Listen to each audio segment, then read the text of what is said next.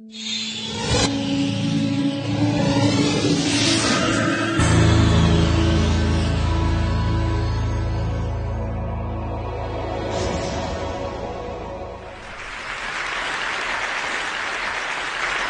I was 9 years old, I went off to summer camp for the first time, and my mother packed me a suitcase full of books, which to me seemed like a perfectly natural thing to do, because in my family, reading was the primary group activity. And this might sound antisocial to you, but for us, it was really just a different way of being social. You had the animal warmth of your family sitting right next to you, but you were also free to go roaming around the adventure land inside your own mind. And I had this idea that camp was going to be just like this, but better. I had a vision of 10 girls sitting in a cabin, cozily reading books in their matching nightgowns. Camp was more like a keg party without any alcohol. And on the very first day, our counselor gathered us all together, and she taught us a cheer that she said we would be doing every day for the rest of the summer to instill camp spirit. And it went like this. R-O-W-D-I-E, that's the way we spell rowdy, rowdy, rowdy. Let's get rowdy. Yeah. So I couldn't figure out for the life of me why we were supposed to be so rowdy, or why we had to spell this word incorrectly.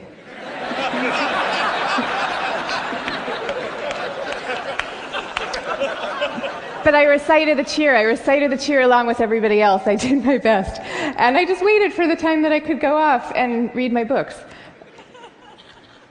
But the first time that I took my book out of my suitcase, the coolest girl in the bunk came up to me and she asked me, "Why are you being so mellow?" Mellow, of course, being the exact opposite of R-O-W-D-I-E.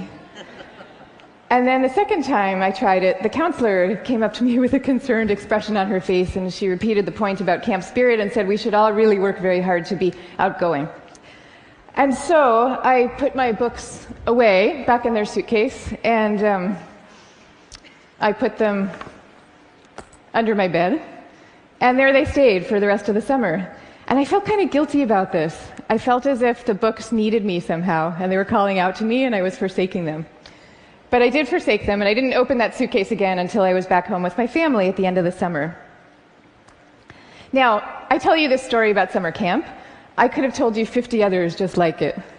All the times that I got the message that somehow my quiet and introverted style of being was not necessarily the right way to go, and that I should be trying to pass as more of an extrovert.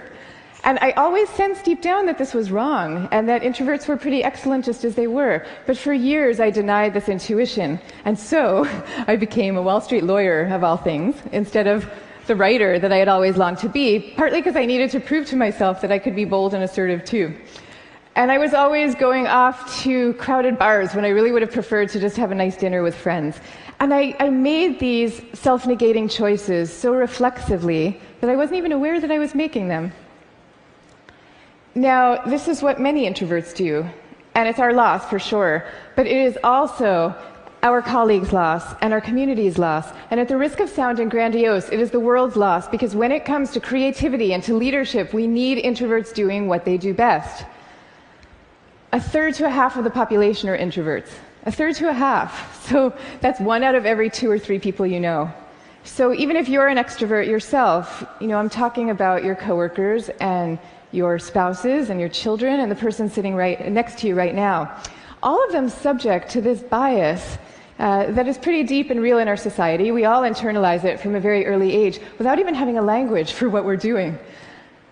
Now, to see the bias clearly, you need to understand what introversion is. And it's different from being shy. Shyness is about fear of social judgment. Introversion is more about how do you respond to stimulation, including social stimulation. So extroverts really crave large amounts of stimulation, whereas introverts feel at their most alive and they're most switched on and they're most capable when they're in quieter, more low-key environments. Not all the time, these things are an absolute, but a lot of the time. So the key then to maximizing our talents is for us all to put ourselves in the zone of stimulation that is right for us. But now here's where the bias comes in.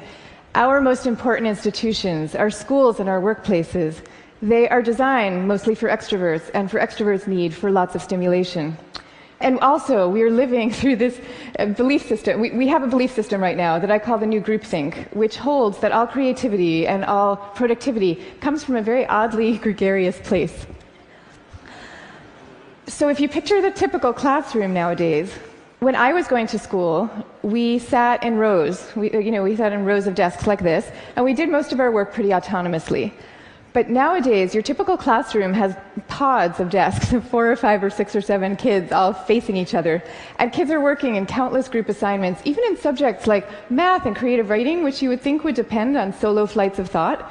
Kids are now expected to act as committee members.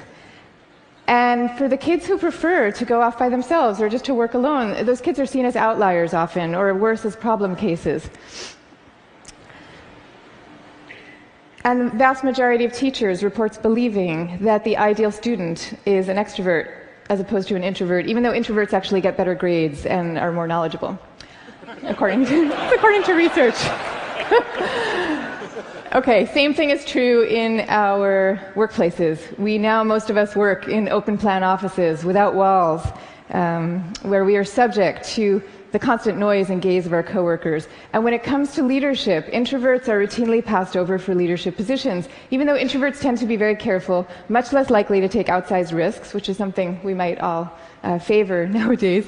And interesting research by Adam Grant at the Wharton School has found that introverted leaders often deliver better outcomes than extroverts do, because when they are managing proactive employees, they're much more likely to let those employees run with their ideas, whereas an extrovert can quite unwittingly kind of get so excited about things that they're putting their own stamp on things, and other people's ideas might not as easily then bubble up to the surface. Now, in fact, some of our transformative leaders in history have been introverts. I'll give you some examples. Eleanor Roosevelt, Rosa Parks, Gandhi, all these people describe themselves as quiet and soft-spoken and even shy. And they all took the spotlight, even though every bone in their bodies was telling them not to. And this turns out to have a special power all its own, because people could feel that these leaders were at the helm, not because they enjoyed directing others, and not out of the pleasure of being looked at. They were there because they had no choice, because they were driven to do what they thought was right. Now, I think at this point it's important for me to say that I actually love extroverts. I always like to say some of my best friends are extroverts, including my beloved husband. And we all fall at different points, of course, along the introvert-extrovert spectrum. Even Carl Jung, the psychologist who first popularized these terms, said that there's no such thing as a pure introvert or a pure extrovert. He said that such a man would be in a lunatic asylum if he existed at all. And some people fall smack in the middle of the introvert-extrovert spectrum, and we call these people ambiverts. And I often think that they have the best of all worlds. But many of us do recognize ourselves as one type or the other. And what I'm saying is that culturally, we need a much better balance. We need more of a yin and yang between these two types.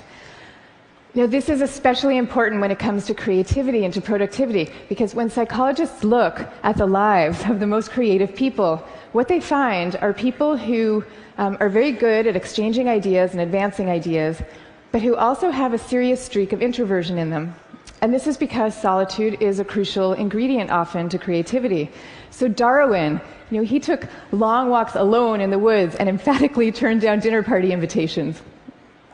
Theodore Geisel, better known as Dr. Seuss, he dreamed up many of his amazing creations in a lonely bell tower office that he had in the back of his house in La Jolla, California. And he was actually afraid to meet the young children who read his books for fear that they were expecting him to be this kind of jolly Santa Claus-like figure and would be disappointed with his more reserved persona. Steve Wozniak invented the first Apple computer sitting alone in his cubicle in Hewlett-Packard, where he was working at the time. And he says that he never would have become such an expert in the first place had he not been too introverted to leave the house when he was growing up. Now, of course, this does not mean that we should all stop collaborating. And case in point is Steve Wozniak famously coming together with Steve Jobs to start Apple Computer. But it does mean that solitude matters, and that for some people it is the air that they breathe. And in fact, we have known for centuries about the transcendent power of solitude. It's only recently that we've strangely begun to forget it. If you look at most of the world's major religions, you will find seekers Moses, Jesus, Buddha, Mohammed, seekers who are going off by themselves, alone, to the wilderness, where they then have profound epiphanies and revelations that they then bring back to the rest of the community. So no wilderness, no revelations. This is no surprise, though, if you look at the insights of contemporary psychology. You know, it turns out that we can't even be in a group of people without instinctively mirroring and mimicking their opinions, even about seemingly personal and visceral things like who you're attracted to. You will start aping the beliefs of the people around you without even realizing that that's what you're doing. And groups famously follow the opinions of the most dominant or charismatic person in the room, even though there's zero correlation between being the best talker and having the best ideas. I mean, zero.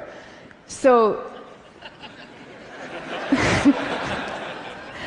you might be following the person with the best ideas, but you might not. And do you really want to leave it up to chance? Much better for everybody to go off by themselves, generate their own ideas, freed from the distortions of group dynamics, and then come together as a team to talk them through in a well-managed environment and take it from there. Now, if all this is true, then why are we getting it so wrong? Why are we setting up our schools this way and our workplaces? And why are we making introverts feel so guilty about wanting to just go off by themselves some of the time? One answer lies deep in our cultural history. Western societies, and in particular the US, have always favored the man of action over the man of contemplation. And man of contemplation. But in America's early days, we lived in what historians call a culture of character, where we still, at that point, valued people for their inner selves and their moral rectitude. And if you look at the self-help books from this era, they all had titles with things like character, the grandest thing in the world. And they featured role models like Abraham Lincoln, who was praised for being modest and unassuming. Ralph Waldo Emerson called him a man who does not offend by superiority. But then we hit the 20th century, and we entered a new culture that historians call the culture of personality. You know, what happened is we had evolved from an agricultural economy to a world of big business. And so suddenly people are moving from small towns to the cities. And instead of working alongside people they've known all their lives, now they are having to prove themselves in a crowd of strangers. So quite understandably, qualities like magnetism and charisma suddenly come to seem really important.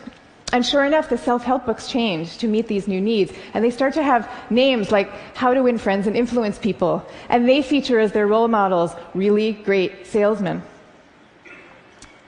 So that's the world we're living in today. That's our cultural inheritance. Now, none of this is to say that social skills are unimportant. And I'm also not calling for the abolishing of teamwork at all.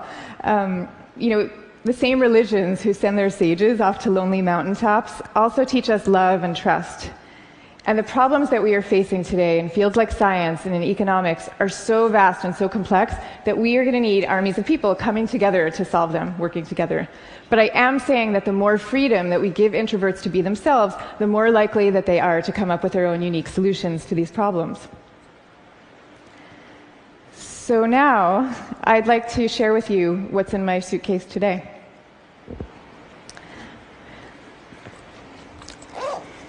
Guess what? Books. I have a suitcase full of books. Here's Margaret Atwood, Cat's Eye. Here's a novel by Milan Kundera. And here's The Guide of the Perplexed by Maimonides. But these are not exactly my books. I brought these books with me because they were written by my grandfather's favorite authors. My grandfather was a rabbi, and he was a widower who lived alone in a small apartment in Brooklyn that was my favorite place in the world when I was growing up, partly because it was filled with his very gentle, very courtly presence, and partly because it was filled with books. I mean, literally, every table, every chair in this apartment had yielded its original function to now serve as a surface for swaying stacks of books. Just like the rest of my family, my grandfather's favorite thing to do in the world was to read. But he also loved his congregation, and you could feel this love in the sermons that he gave every week for the 62 years that he was a rabbi. He would take the fruits of each week's reading, and he would weave these intricate tapestries of ancient and humanist thought, and people would come from all over to hear him speak. But here's the thing about my grandfather. Underneath this ceremonial role, he was really modest and really introverted, so much so that when he delivered these sermons, he had trouble making eye contact with the very same congregation that he had been speaking to for 62 years. And even away from the podium, when you called him to say hello, he would often end the conversation prematurely for fear that he was taking up too much of your time. But when he died at the age of 94, the police had to close down the streets of his neighborhood to accommodate the crowd of people who came out to mourn him. And so these days, I try to learn from my grandfather's example in my own way. So I just published a book about introversion, and it took me about 7 years to write. And for me, that 7 years was like total bliss, because I was reading, I was writing, I was thinking, I was researching. It was my version of my grandfather's hours a day alone in his library. But now, all of a sudden, my job is very different. And my job is to be out here talking about it, talking about introversion.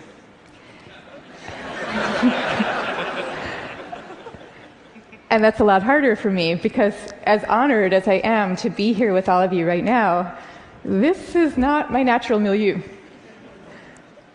So I prepared for moments like these as best I could. I spent the last year practicing public speaking every chance I could get, and I called this my year of speaking dangerously. And that actually helped a lot. But I'll tell you, what helps even more is my sense, my belief, my hope that when it comes to our attitudes, to introversion and to quiet and to solitude, we truly are poised on the brink of dramatic change. I mean, we are. And so I am going to leave you now with 3 calls for action for those who share this vision. Number 1, stop the madness for constant group work. Just stop it. Thank you. And I want to be clear about what I'm saying, because I deeply believe our offices should be encouraging casual, chatty, cafe-style types of interactions, the kind where people come together and serendipitously have an exchange of ideas. That is great. That's great for introverts, and it's great for extroverts. But we need much more privacy, much more freedom, much more autonomy at work. School, same thing. We need to be teaching kids to work together, for sure. But we also need to be teaching them how to work on their own. This is especially important for extroverted children, too. They need to work on their own because that is where deep thought comes from, in part. Okay, number 2, go to the wilderness. Be like Buddha. Have your own revelations. I'm not saying that we all have to now go off and build our own cabins in the woods and never talk to each other again. But I am saying that we could all stand to unplug and get inside our own heads a little more often. Number 3, take a good look at what's inside your own suitcase and why you put it there. So extroverts, maybe your suitcases are also full of books, or maybe they're full of champagne glasses or skydiving equipment. Whatever it is, I hope you take these things out every chance you get and grace us with your energy and your joy. But introverts, you being you probably have the impulse to guard very carefully what's inside your own suitcase. And that's okay. But occasionally, just occasionally, I hope you will open up your suitcases for other people to see, because the world needs you and it needs the things you carry. So I wish you the best of all possible journeys and the courage to speak softly. Thank you very much. Thank you. Thank you. Thank you.